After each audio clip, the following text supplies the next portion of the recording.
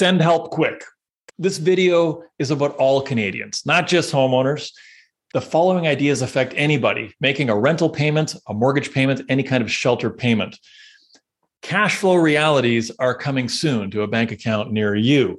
What do I mean by that? The median mortgage payment in Canada was just 6 months ago, $2,000 per month. Today, $1,000 more per month is being vacuumed out of a bank account near you. $2,000 a month to $3,000 a month. That's the increase over the past 6 months in the median mortgage payment in Canada.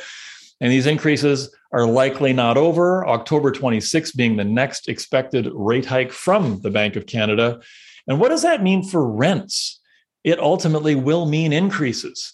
It will. There's no way around that. I recently spoke with tenants exiting a townhome that they've rented for $1,800 a month for the past 7 years. The new tenants moving in will be paying $2,800 per month. $1,800 up to $2,800. Let's connect those dots. The mortgage payment is up $1,000 a month, and so is the rent. So in other words, the landlord is not any better off. The bank is in fact not any better off. The government isn't really any better off either because they've got a whole bunch of debt that they're actually increasing interest rates on their own debt. So nobody's really winning with these higher rates other than perhaps pension funds and savers. But savers don't drive an economy. Spenders do. The government is triggering these higher rates in an effort to curb inflation because maybe a little bit too much spending was going on. But was it? Was it really? It's not that simple anymore. And I think we know that.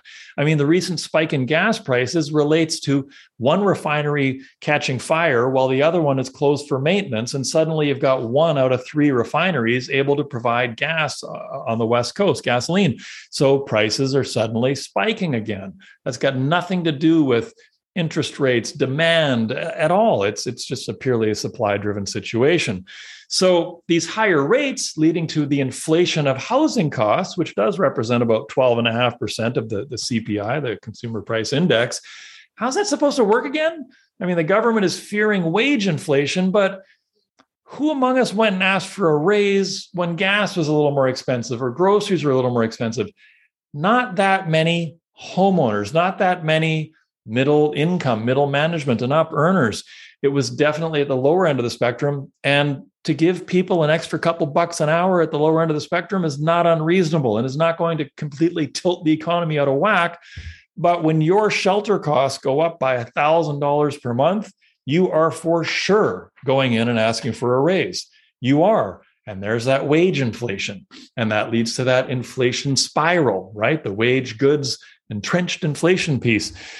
It seems to me there are some simple steps the federal government could take to alleviate much of this pressure they themselves are creating.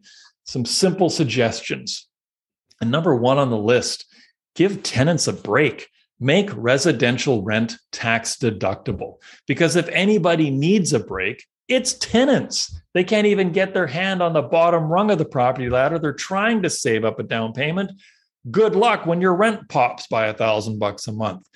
And it's easy to say, well, hey, don't move from the one place to the other. But if you're in a 1-bedroom condo and you've had one child and there's another one on the way, you kind of need that second bedroom. You kind of have to give up that amazing long-term rent that you've enjoyed, that you've only had the 2% increase per year or whatever it's been. And now you have to pivot to a new market rent reality. That's tough. Making residential rent tax deductible, I think, would go a long ways in our society. Number 2, make the interest on residential mortgage payments on owner-occupied homes tax deductible. As a note here, if you're an investor, your mortgage interest is already tax deductible. And, that's just part of the deal. If you can build wealth, it just gets easier and easier the more wealth you build.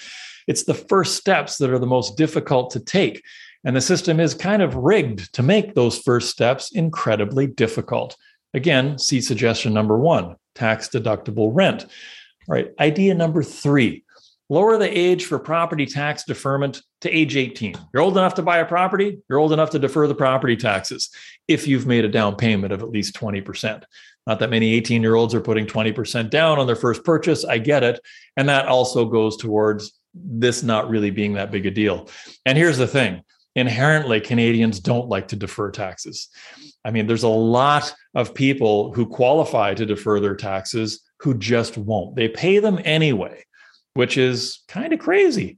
Like, this is an opportunity to save $2,000, $4,000, $6,000, $8,000 a year in property taxes, cash flow wise. Keep that cash in your own hands. And you know what? Let your heirs pay for it. Or when you finally sell the house 42 years later, okay, the property taxes come off then. Makes a lot of sense to defer property taxes. And for a young family starting out with all kinds of different expenses, being able to put property taxes off to the side for a few years would be significant. So I think it's worth exploring. Number 4, bring back the 40-year amortization. It went away in 2008 when rates fell from 6 to 5 to 4 to 3. We saw amortizations go from 40 to 35 to 30 to 25.